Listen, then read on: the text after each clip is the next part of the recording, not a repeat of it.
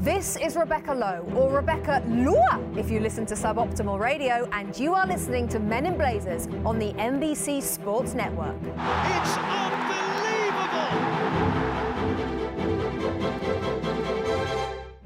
It's Rog. It's Friday. Not just any Friday, but the morning after, the night before. A sensational happening that will be long remembered in Premier League history. Yes, it really finally happened. Arsenal won an away game. I jest. All hail Liverpool Football Club. Once a footballing Grey Gardens, now Premier League champions. And they didn't so much as have to boot up to do so. Oh, Chelsea Football Club. Name a team that loves pissing in the punch more. They stunned Manchester City last night. All thanks to a little-known young 21-year-old from Hershey, Pennsylvania. Have you heard of him? Oh, there could be a chance on here. Pulisic picks up the loose ball and he could be in. Christian Pulisic for Chelsea, 1-0. The US international scores his second goal in 2 games. And it could be a massive goal for Liverpool Football Club as well.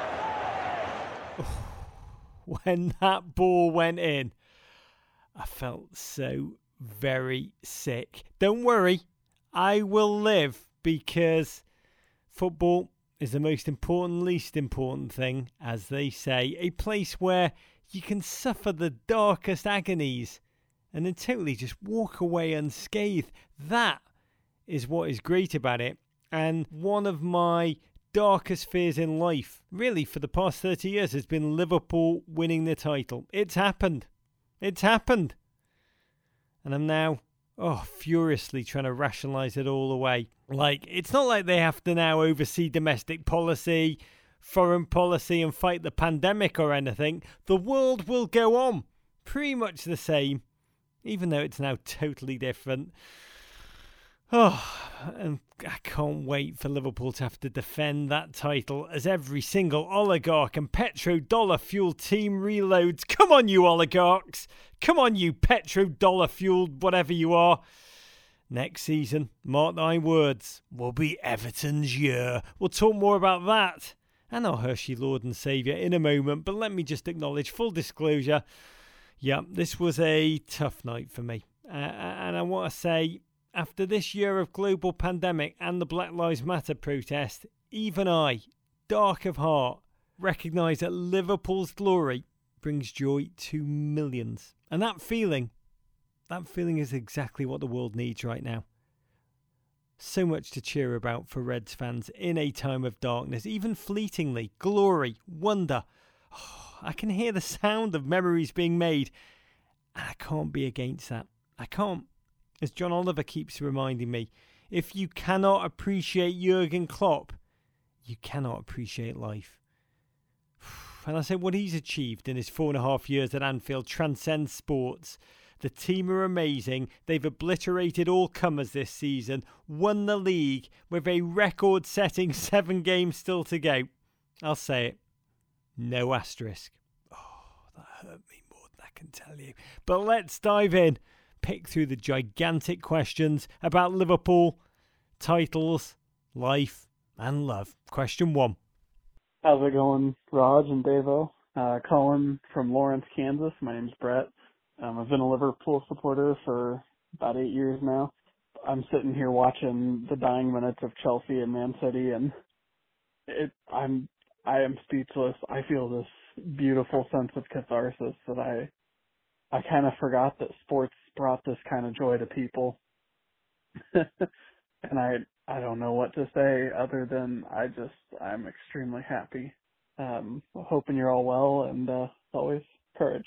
Lawrence, when I interviewed Jurgen Klopp last time, he told me that memories should be made from the small moments on the journey and not just the act of winning and lifting the trophy itself. And I love that approach to life. I do, mostly because, it's very liberating as an Everton fan. There might not be a lot of trophy lifting, but that is true about life itself. Life is not always full of trophy lifting. And if it was, it would be it'll be all the worse for it. So I'm thrilled for you, your family, your memories, and you undoubtedly have a lot to feel amazingly about. I mean, the glory, the football you've seen, the squad, filled with remarkable characters from front to back.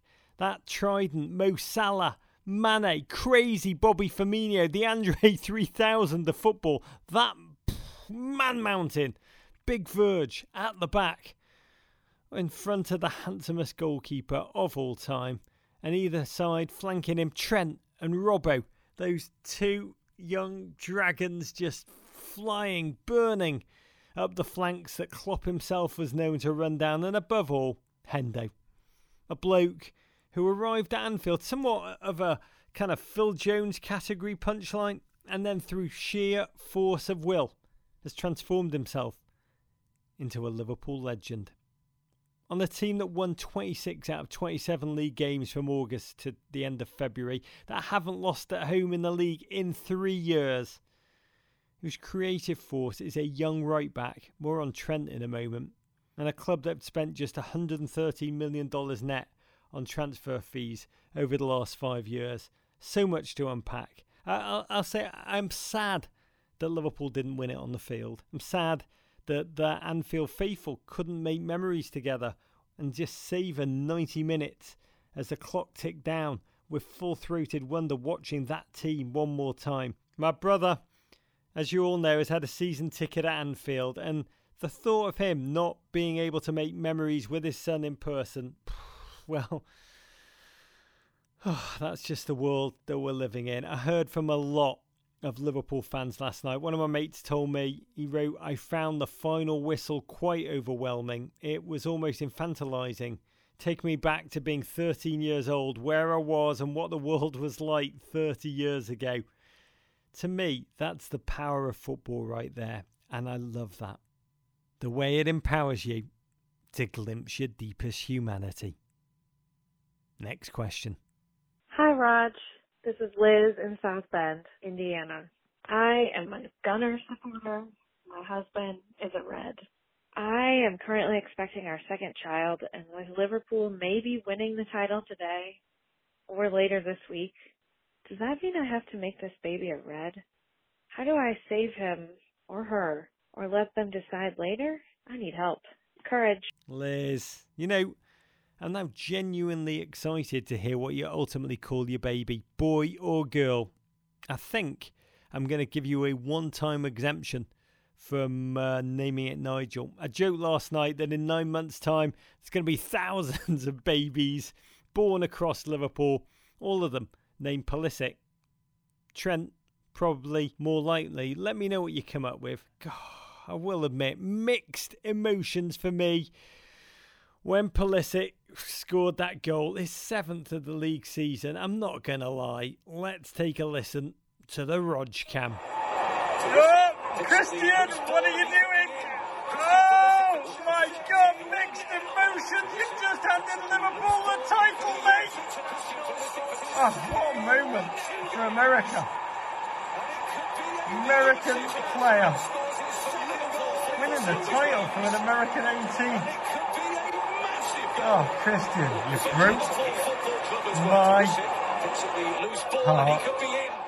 You broke my heart. Some goal, half the field, 6 touches, 6 seconds, 1 majestic stutter step, drawing in Mendy. It doesn't need much to draw in Mendy, does it, and allow him to self-destruct. Oh, some play though, like watching Devon Hester return a kick. And what I loved about it most was the finish. Christian had so much time, too much time, to think, to panic, to second guess. That finish though was all superlative confidence, and it augurs well, so well, a young star who believes in himself, who's feeling himself right now. Our nation needs that. And ultimately, that was what was remarkable to me about this moment, that it was a young American starlet scoring the goal that handed the title to an American-owned team. Sport the future? Sport the future no more. Liverpool Football Club, owned by FSG of Boston, saved by FSG of Boston, really. When they stepped in to buy the club in October 2010, Liverpool were floundering. Financially in meltdown, toxic locker room, fans on the brink of mutiny, a process of change began. It's not been a straight line to glory. The early days were tough. I remember John Henry having to write an open letter to angry Liverpool fans in 2012. Brendan Rodgers had just taken over the team. The transfer window had just shut. The club had failed to land the striker they needed. And the fan base were livid. Livid. Hashtag FSG out was everywhere. Everywhere. The club were not spending the cash to bring in the quality of players that they thought they... I remember going up to interview Tom Werner in Boston and tweeting, what questions have you got from Tom Werner? And the questions were all like, announce Mkhitaryan! Where's Willian? Just furious Liverpool fans who were disappointed at the quality of the incoming. But FSG stayed the course. They learned their lessons. Mike Gordon is a remarkable bloke, the FSG president, and he's overseen the turnaround. Turnaround propelled by strategic leadership, a real ability to learn from their mistakes. Andy Carroll, anyone? And I'll say this, to break the Red Sox curse in 2004 was amazing. What a feat. This time, though, the Brain Trust have done it again, but with the whole world watching. Next question. Hi, Raj. Brian here from Goshen, Indiana. I'm a Toffee, U.S. national teams, Colorado Rapids, and Chicago Red Stars supporter. You've recently shared about your best parenting achievement is raising your 4 kids to be Everton fans. I'm still working on my kids to become Evertonians, and the jury's still out, though my 7-year-old son does love the U.S. women's national team and still talks about the 13-0 drubbing of Thailand last summer. My question to you is, what advice do you have for instilling not just our footballing values, but our cultural values as we bring up the next generation? Courage. I love that question about values, Brian, because when I think about Liverpool's success over the past 5 seasons, I do see it as a triumph of values. And those values come from one man, Jurgen Klopp. Yes, a bloke who arrived on Merseyside and instantly, instinctively showed he understood the Scouse mentality, the Scouse value system, the Scouse yearning. But it's he who enforced his value system on the club, a value system that transcends sports, a value system that's been a platform on which all the tactics, and there's been many, that squad building, impressive, but both of them have been constructed on a bed of Jurgen Klopp's values. And those values, they've often been articulated: a collective spirit, trust, confidence, humility, and above all, tenacity. And that's what I really admire about Liverpool under Klopp. And yes, as an Evertonian, I know I'm meant to despise everything, but you know what? Sod that, because in this world, right now, we've got to be football fans based on love and not hate. The world does not need any more hate. So what I admire most is how he's infused this squad with his tenacious approach to life. Lose a Champions League final in heartbreaking fashion to Real Madrid. Get back into that final the next year and go and win it all. Trail Manchester City, not just any Manchester City, but one of the greatest sides to ever kick a football in the Premier League. Lose the title to them by a single point in last season's campaign. Reload. Go again and obliterate all comers the next. That is amazing. Win or fail beautifully while trying. That is the only way. The only way in football and in life. And I'll say, last night, I found it incredibly moving to see Jurgen Klopp leave that interview, the first interview after the title was finally Liverpool's, to watch him tear up, to watch him cry, it was devastating. Because what's frustrated me about Jurgen Klopp over the years is that when I interview him, he's always more comfortable playing the role of like the lovable maverick jester. Pull my finger! That guy. But when you look at his career from Mainz to Dortmund to Liverpool, he's just a serial monogamist and is a peerless overseer of transformational leadership and cultural change. That is some heavy crap, but it's a side of himself he prefers not to show. And last night, in that moment of glory, the mask dropped and we saw the real Jurgen, and it was humanly beautiful. No, unfortunately, I have no words. It's unbelievable. It's much more than I ever thought what would be possible. Becoming chairman with this club is absolutely incredible.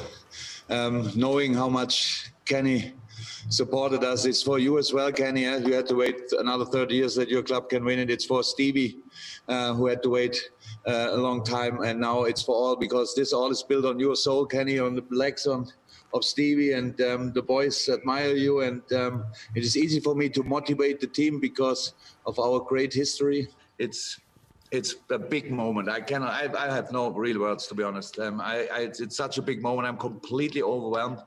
I never would have thought that it would feel like this. I had no idea. And it's just big. Sorry, gentlemen. See you. All the best. What an uncommonly decent man. Next question, please. Hey, Raj. It's Mark Dolce, Vernon Hills, Illinois. And I don't support any team. I just watch it all. How is your relationship with Nigel now that Liverpool has clinched the title? I'm interested in that family dynamic and whether that has proceeded smoothly or whether you're now only communicating via semaphore. Thanks. Bye. Oh, Nige. Bless. My brother. Older brother. Who, though we come from 3 generations of Everton fans somehow, and I've got to tell you, I know you all want me to get him on the pod so he can explain how, but even Nige does not know exactly how or why or when Nige became a Liverpool fan. In my mind, probably a bandwagoner, because we both spent our formative years witnessing Liverpool stars perpetually cruise by our road aboard an open-top bus. A searing sight. The players lolling casually around the cup on the front of the upper deck, a pose that suggested winning really been no sweat at all. The victors would occasionally chuck down packets of sponsored chewing gum from their lofty perch towards we peasants below. Mostly their adoring rucking fans, but I'd always be in there trying to grab a packet. But because the booty was associated with the enemy, I couldn't consume it in public. I'd chomp on it guiltily at night in the privacy of my bedroom, replete with its single bed, surrounded by posters of my grim-faced Everton heroes who'd look down at me in the darkness of the room.